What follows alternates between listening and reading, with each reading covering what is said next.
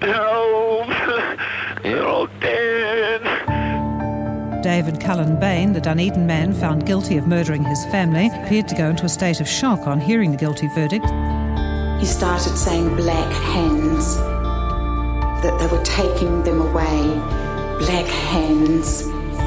Do you find the accused guilty or not guilty? Not guilty. I want to assure you, I did not kill my family. In murder investigations, motive can help discover the culprit. The why helps discover the who. The Bain killings were supposed to be, ice-cold executions. The shooter had to be a person driven by something powerful, perhaps something that had simmered for a long time and then boiled over. What could have motivated Robin or David Bain to annihilate their family? I'm journalist Martin van Beynen, and this is a podcast about the Bain family murders. On June the 20th, 1994, 5 members of the Bain family were shot in their home in Dunedin. Only the father, Robin Bain, who appeared to have shot the family and then himself, or his son David, the only survivor, could have been responsible. David was convicted of the murders in 1995, but acquitted after a second trial in 2009. Let's look first at possible motives for Robin. He was 58 and in fairly good health, perhaps a little underweight, and a post-mortem showed a slightly enlarged prostate, very common in men his age. He was principal of Tyree Beach School, a tiny school with only about 30 pupils, but was applying for other positions at bigger schools. Although he was adored by the children and their parents and very supportive of his staff, he was a shambles when it came to paperwork, and his age was also against him in getting another position. He didn't look particularly well, and some thought he appeared frail and weak.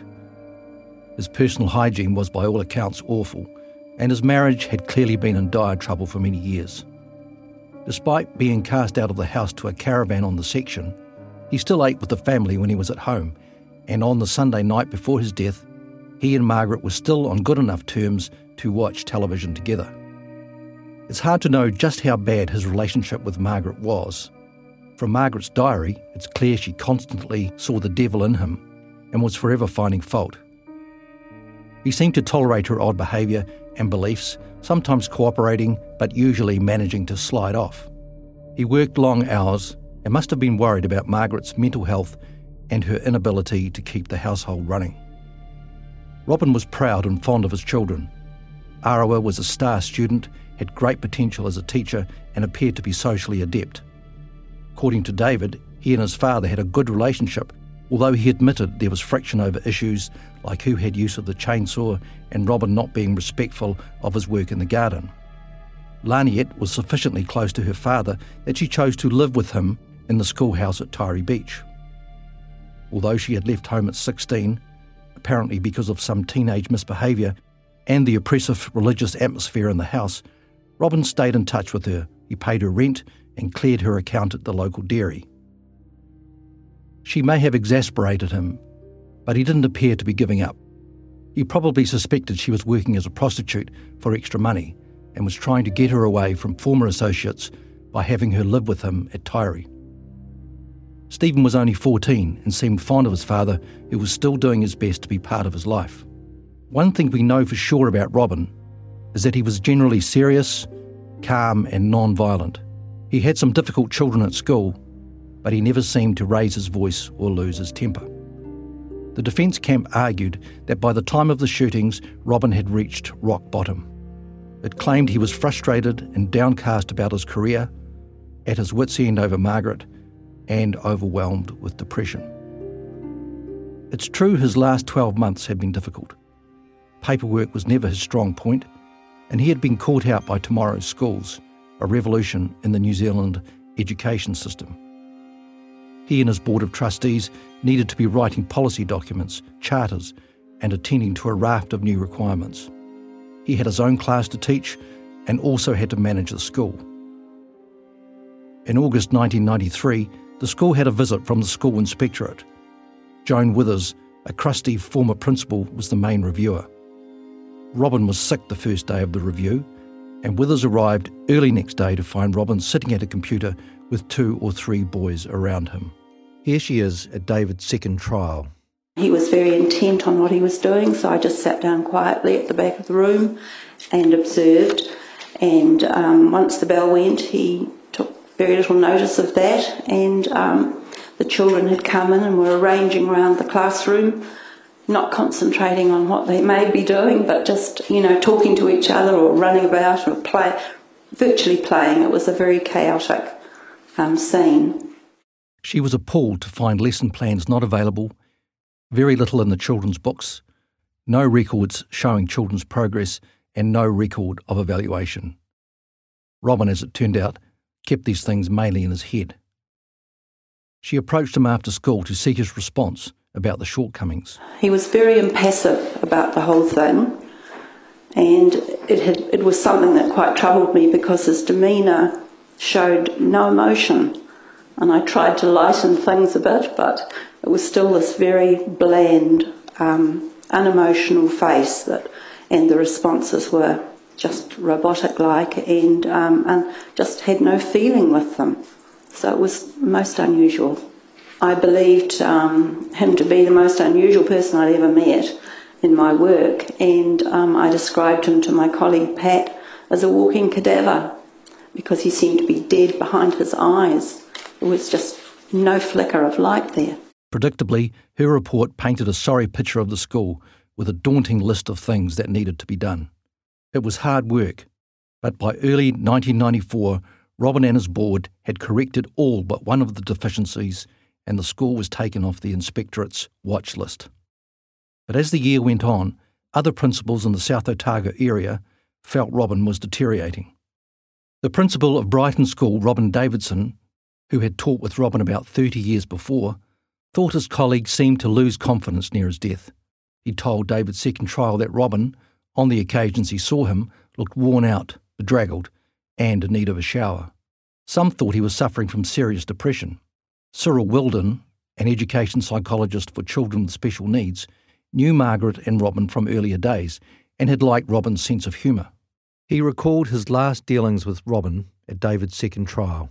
My impression was that he had some sort of communication problem because it was difficult to engage him and talk about the issues that I wanted to talk about. So I was concerned about his physical appearance, his demeanour. Some of the things he said just didn't sound right, and I was concerned about the state of the school that I was sort of picking up on.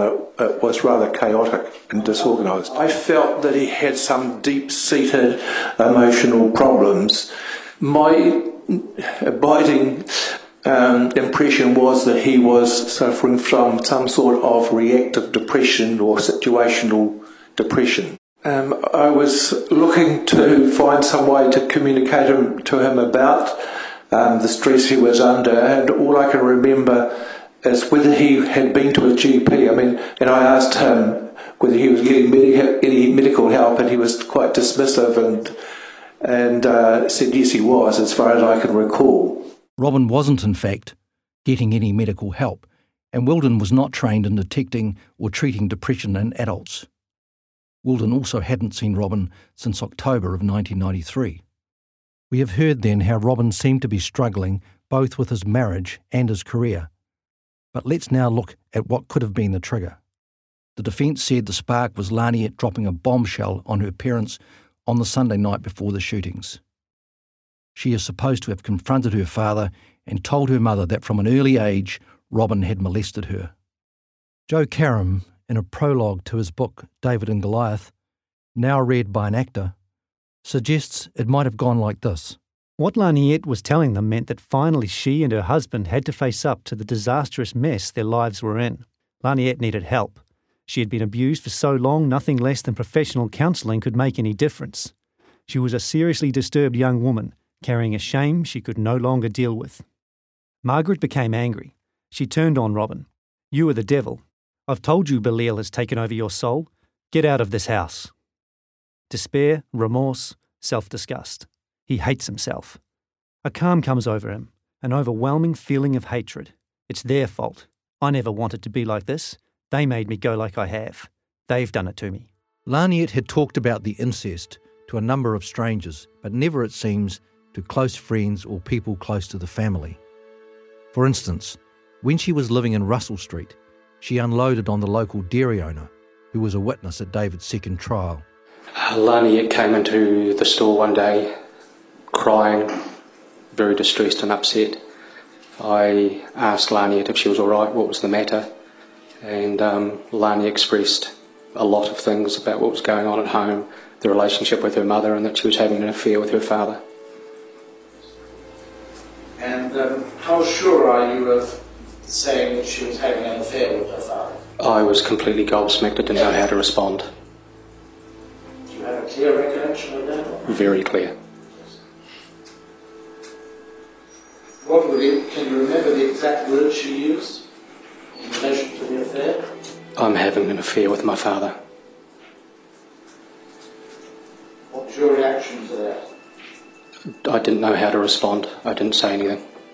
According to the defence, events were coming to a head. Laniet was getting ready to disclose to the family. She met a friend from the Russell Street flat a few days before the murders. The friend, whose name is suppressed, told David's second trial, Did you subsequently meet Laniet only a few days before the deaths? Yes, I did. And where did you meet her? In the Octagon in Dunedin. Right. And do you remember which day it was before the murders? It was Thursday. Thursday before the murders. The Thursday, according to my calendar, would make it the 16th of June. Yes. Right. And how long did you talk with her on that occasion? Half an hour or so. All right. And what in particular did she tell you on that occasion? That she was working in the Cafe Museum, that she'd given up work as a sex worker, and that she was going home that weekend to blow the whistle on her being a sex worker. Right. And anything else was she going to disclose? And that she'd been having an incestuous relationship with her father. And when had she previously told you about that? When we were living in Russell Street together. What did she say about that incestuous relationship? Just that she'd been having sex with her father. Do you know whether that was just a one-off or whether it had been going on for any time? Did she say? She never really specified. But prosecutor Cameron Mander, now a High Court judge, got the witness to highlight a puzzle if Laniet wanted to avoid her father. Were you aware that she went out and stayed with her father and a young man out at Tyree? Not at the time, no. You became aware of that later? Yes, after the murders. Were you surprised about that? I was very surprised. And why were you surprised? Because I knew that she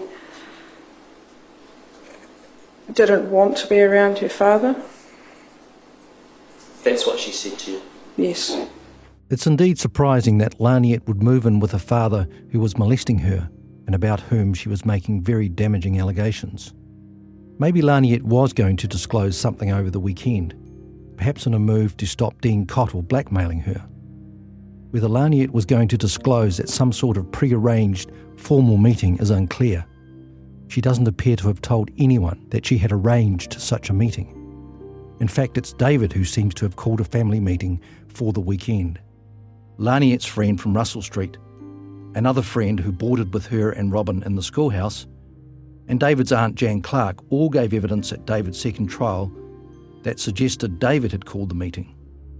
In addition, Joanne Dryden, who taught Laniet at Bayfield High School, met Laniet on the street on the day before the shootings, as she recalled at David's second trial. So,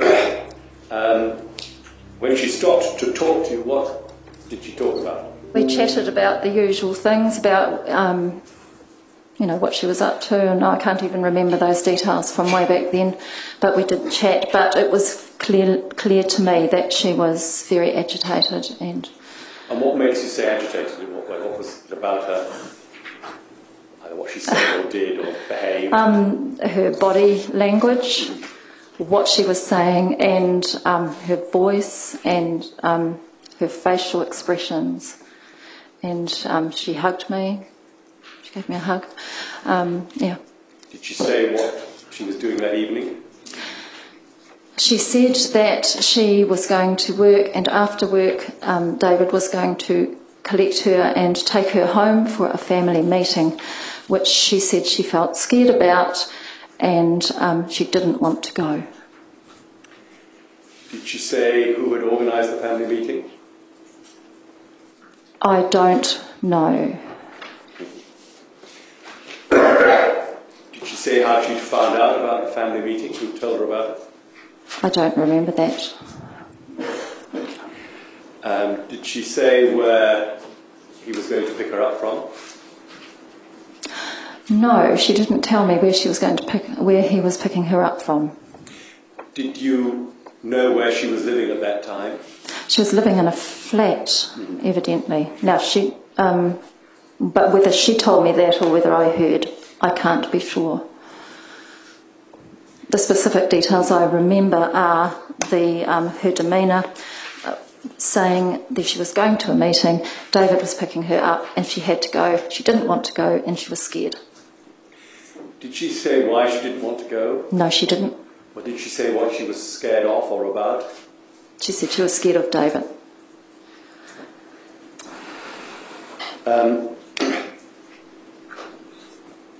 Was that the last you saw of her?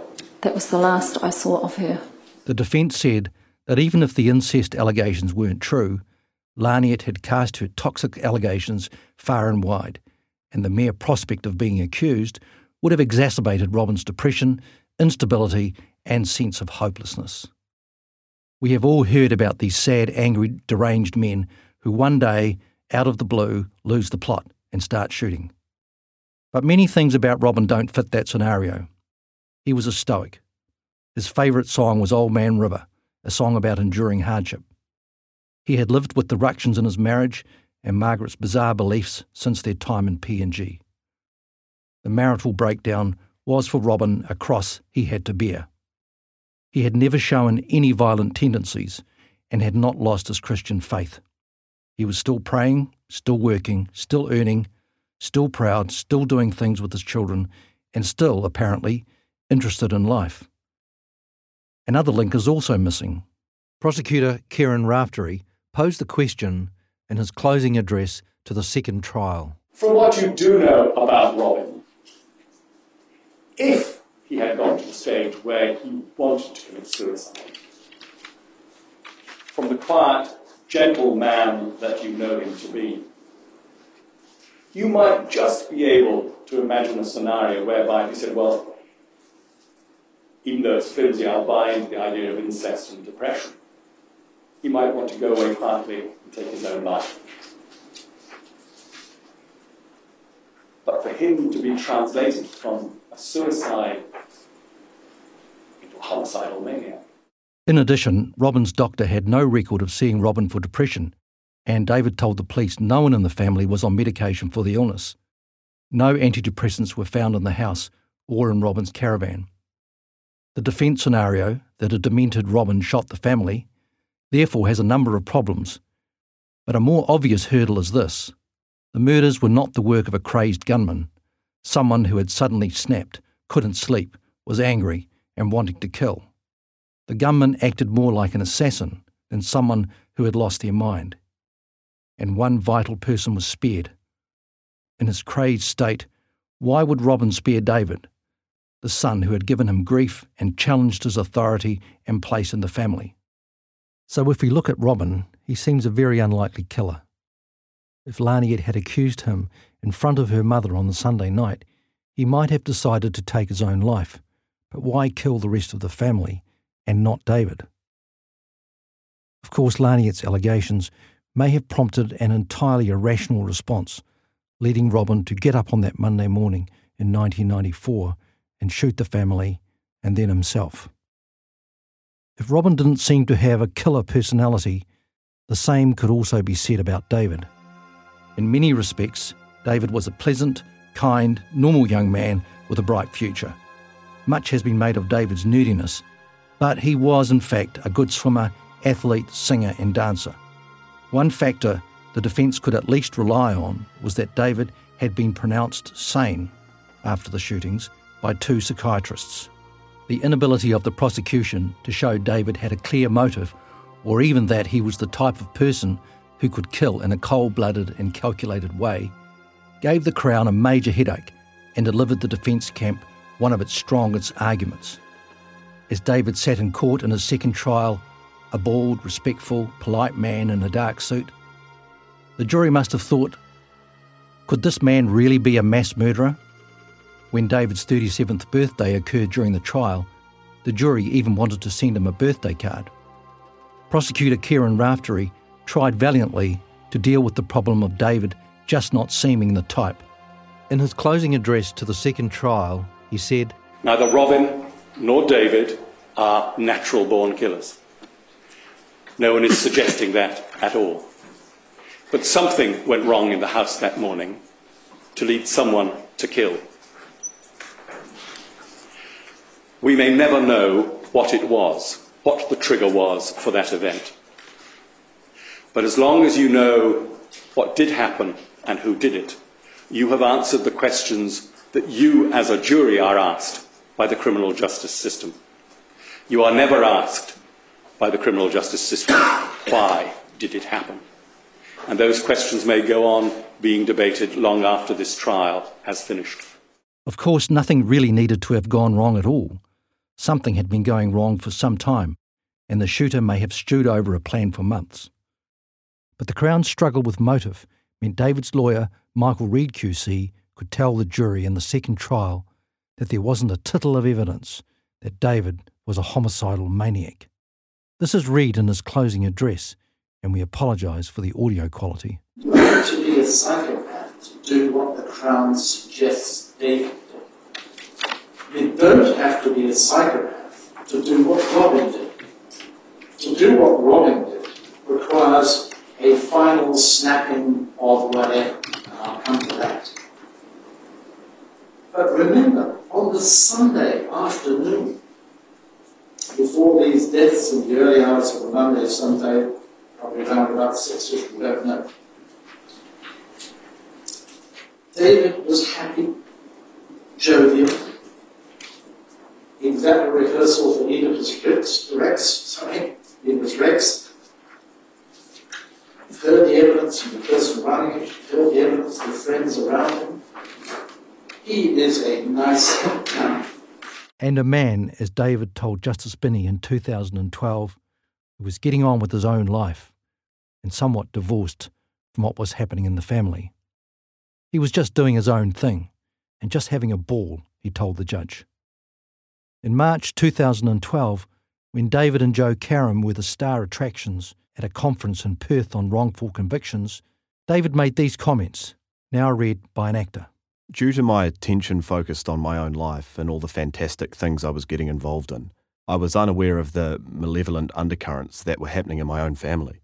What David told the conference doesn't quite marry up with what David told police after the shootings. In the first 2 interviews, he was able to give police a lot of details about the family, and he gave these answers, now read by an actor. He and I had constant, not battles, pushing and pulling over the chainsaw. He was always taking it down there and I need it for the work to do. Last night, I said I wanted the chainsaw. I said it quite firmly. He tried to beat me down. He was asserting his authority or his right to rule the roost. It's always been like that. Arawa was a lot stronger than I towards him. She was firmer with him. She is stronger in her beliefs. She was able to deal with him without the feelings of guilt he brings out with me.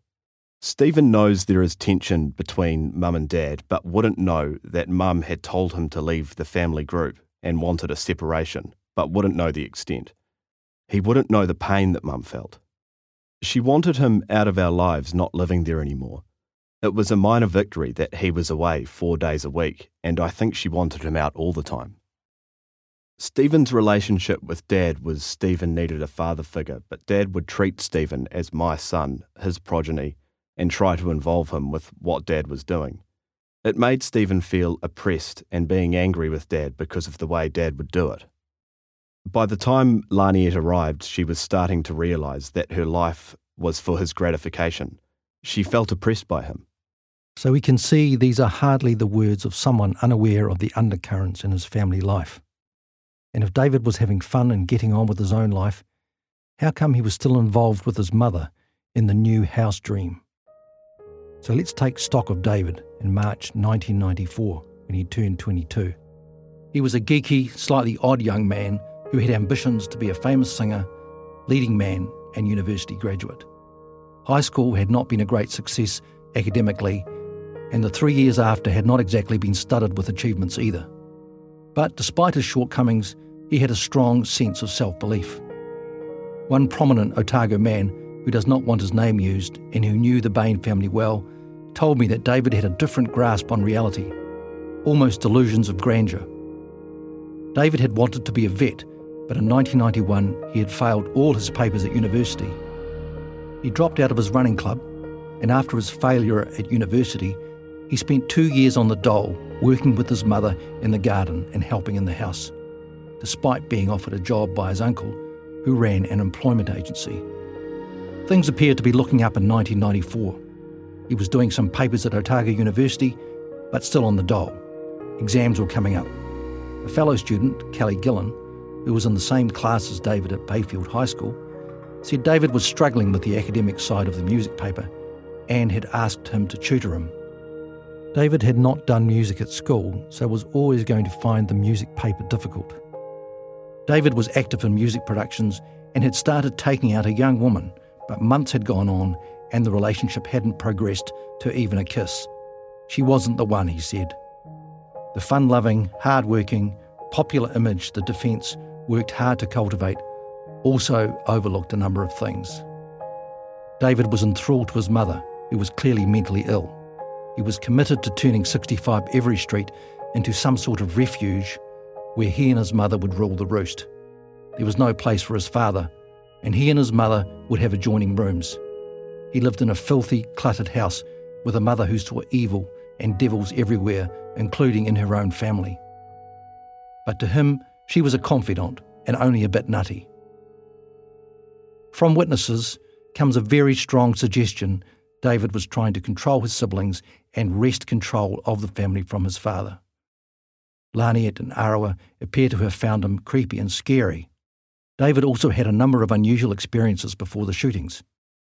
He became disturbed at a choir class, as John Mowat reported at the second trial. I just want to ask you about one incident during one such choral workshop.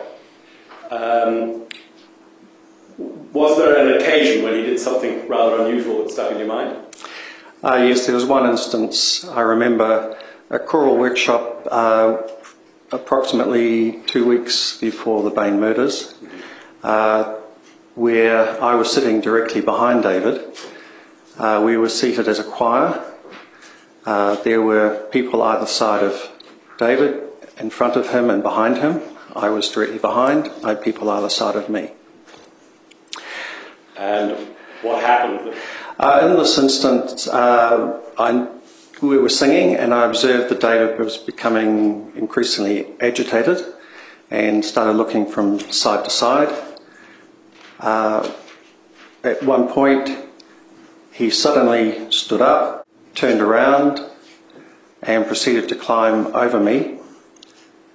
As he did so, he kicked me in the left shoulder. He went to the back of the room and sat alone and appeared to be distressed. And when you say appeared to be distressed, how did you form that impression? What was he doing or saying? Well, he was sitting forward with his hands clenched together, and it was almost like he was pacifying himself, rocking himself. You're rocking it slightly forward and backwards yourself, just yes, slightly. Is that right. The motion he was doing? Yes. Yeah. Also, only just before the shootings, David crashed a powerful motorbike being sold by a local motorcycle dealer. David took the bike for a spin and wrote it off. He escaped without a scratch, but it could have been much more serious. The dealer was struck by how little emotion David showed. In the same week, David got his tattoo, which we will cover in more detail later. And if David was off in his own world, unaware what was happening in the family, why would his mother have found it necessary to say this just before the shootings? As David's aunt Jan Clark told David's second trial, she had had to speak to David about the way that he was treating his sisters and brother. She said that it was inappropriate, that it wasn't his place to tell them what they could or could not do, that they had a father and it was his place, not his. Subsequently, or after the 20th of June, did you talk to the accused about that comment? Yes, I did. I'm not sure which of us brought it up, but we talked a lot about the family, obviously, and David, yes, he endorsed that comment. He said that he felt he had been taking on too much responsibility, and that I felt that he should be treating his sisters and brothers as a friend rather than taking on that additional role. Was it usual or unusual for Margaret to make any negative comments about the children or the family? Oh, very unusual for Margaret to make such a comment. She only ever spoke positively about her children. If David was having a lot of fun and doing many fantastic things, he was also having some strange experiences to do with déjà vu and spacing out, as he called it. On Saturday, June the 11th, only 9 days before the shootings, David and his girlfriend went with 2 friends to a Dunedin Sinfonia concert. At the end of the second half, everyone started clapping, but his girlfriend noticed David didn't do anything. She told David's second trial, in the second half of the concert, it was a world premiere of a symphony by Anthony Ritchie, and somewhere towards the end, David took off his glasses, and somewhere towards the end of the performance he was very still and staring straight ahead. I was a bit aware that he wasn't sort of aware of what was going on around, and when it finished, obviously because it was the end, it was everyone clapped and there was a lot of noise, and he didn't react to that, and so I elbowed him, and nothing happened, and I elbowed him, nothing happened, and then I sort of jabbed him and said, David, and he sort of came to. I said, I don't know what happened there. I wanted to make light of it. Did he say what had happened? No. Some have suggested David was faking the trance, perhaps with an eye on later being able to claim he had no knowledge of the shootings due to being in a sleepwalking state at the time. This would have given him a possible defence to any murder charges. Then, in the week before the shootings, he decided to have a heart-to-heart with his girlfriend's friend, ending the conversation by saying he had a premonition of something horrible happening. So in the weeks before the shootings, David is having experiences of déjà vu, is going into trance-like states, and is having premonitions. In researching this series, I spoke with an old friend of the Bain family, who said she received a visit from Margaret in the week before the shootings. Margaret told her, she says, that she had to keep an eye on David because he was having hallucinations. We have seen then that some abnormal things were occurring in David's life. Then we have the strange matter of the black hands and David's various comments after the shootings about how he felt black hands were coming to get him and the family. This is David's explanation from his interview with Justice Binney in 2012. What's all this about black hands? I don't know why I referred to it as black hands. The imagery that still comes to mind now. I can only say that the reason I used black hands at the time was because that was kind of what it looked like. The imagery that comes to mind now is just essentially fingers of dark, coming in from all 360 degrees over the centre of my vision of my family.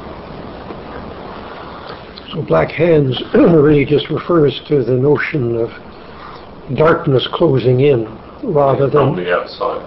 Like tunnel vision. Or, I don't know why I call them black hands. This was a family in which the supernatural was very real. Margaret believed in demons and evil spirits, and David said Laniet could see black auras around people. Margaret thought she could feel the devil in Robin, in the house, in food, and sometimes even in David. Nothing suggests David laughed this off as kooky behaviour by his dramatic family. The phrase black hands has many connotations to occult practices and goes with such occult terms as sorcery, black magic, and black eyes. It's also worth noting David's demeanour as he related the black hands experience to his aunt, as we heard in the last episode. Remember the closed eyes, the weird speech and spitting? Through the Catholic Church, I got in touch with a couple who counsel and exorcise people who think they are possessed by an evil spirit. They didn't want to be named or identified in any way, but the woman said, "We've had plenty of experience of the spitting and the words and the voices change and that sort of thing, yeah. The problem that we have is always distinguishing between demonic possession and mental illness. It's always a big question, and we usually go down the track of the mental illness, get people to have medical checkups and things before we consider the demonic side, because you have to be sensible in this whole area. Black hands could also be a reference to the black hands David would get when delivering newspapers. The ink would rub off and cover the skin. None of this shows David as the killer of his family, any more than Robin's difficult circumstances at the time of the murders prove he was the shooter. But the material does show, in my view, that David has tried to sell us a fiction. The fiction that he had a normal, loving, if somewhat distant relationship with his family, when in truth, at the time of the shootings, the relationships had quite another aspect. You can't blame David for wanting to emphasise the positive aspects of his life, but he goes much further than gilding the lily. The facts are that around the time of the shootings, his younger sister was a prostitute, his brother Stephen was in trouble with the police, his mother was a toxic influence, his father was paralysed and floundering, and his home was a shambles.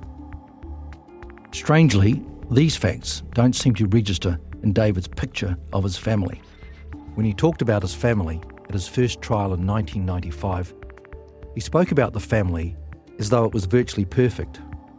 Even in 2012, when he spoke to the Innocence Conference in Perth, he stuck to the picture of a wonderful and close family. Perhaps David is frightened that if people realise what his family life was really like, the circumstances he lived in, the responsibility he felt for the family, and the control he was trying to exert, it might be all too understandable why this meek, mild chap could, in his darkest moment, kill the very family he professed to love. If David was the killer, there are endless possibilities why he would want to shoot his family. Unfortunately, speculation leads to a dead end. An analysis of possible motives fails to exclude either Robin or David. That takes us back to the hard evidence. In the next episode, we'll look at the main physical clues in the case and where they lead us. I'm Martin van Bainen. Thank you for listening.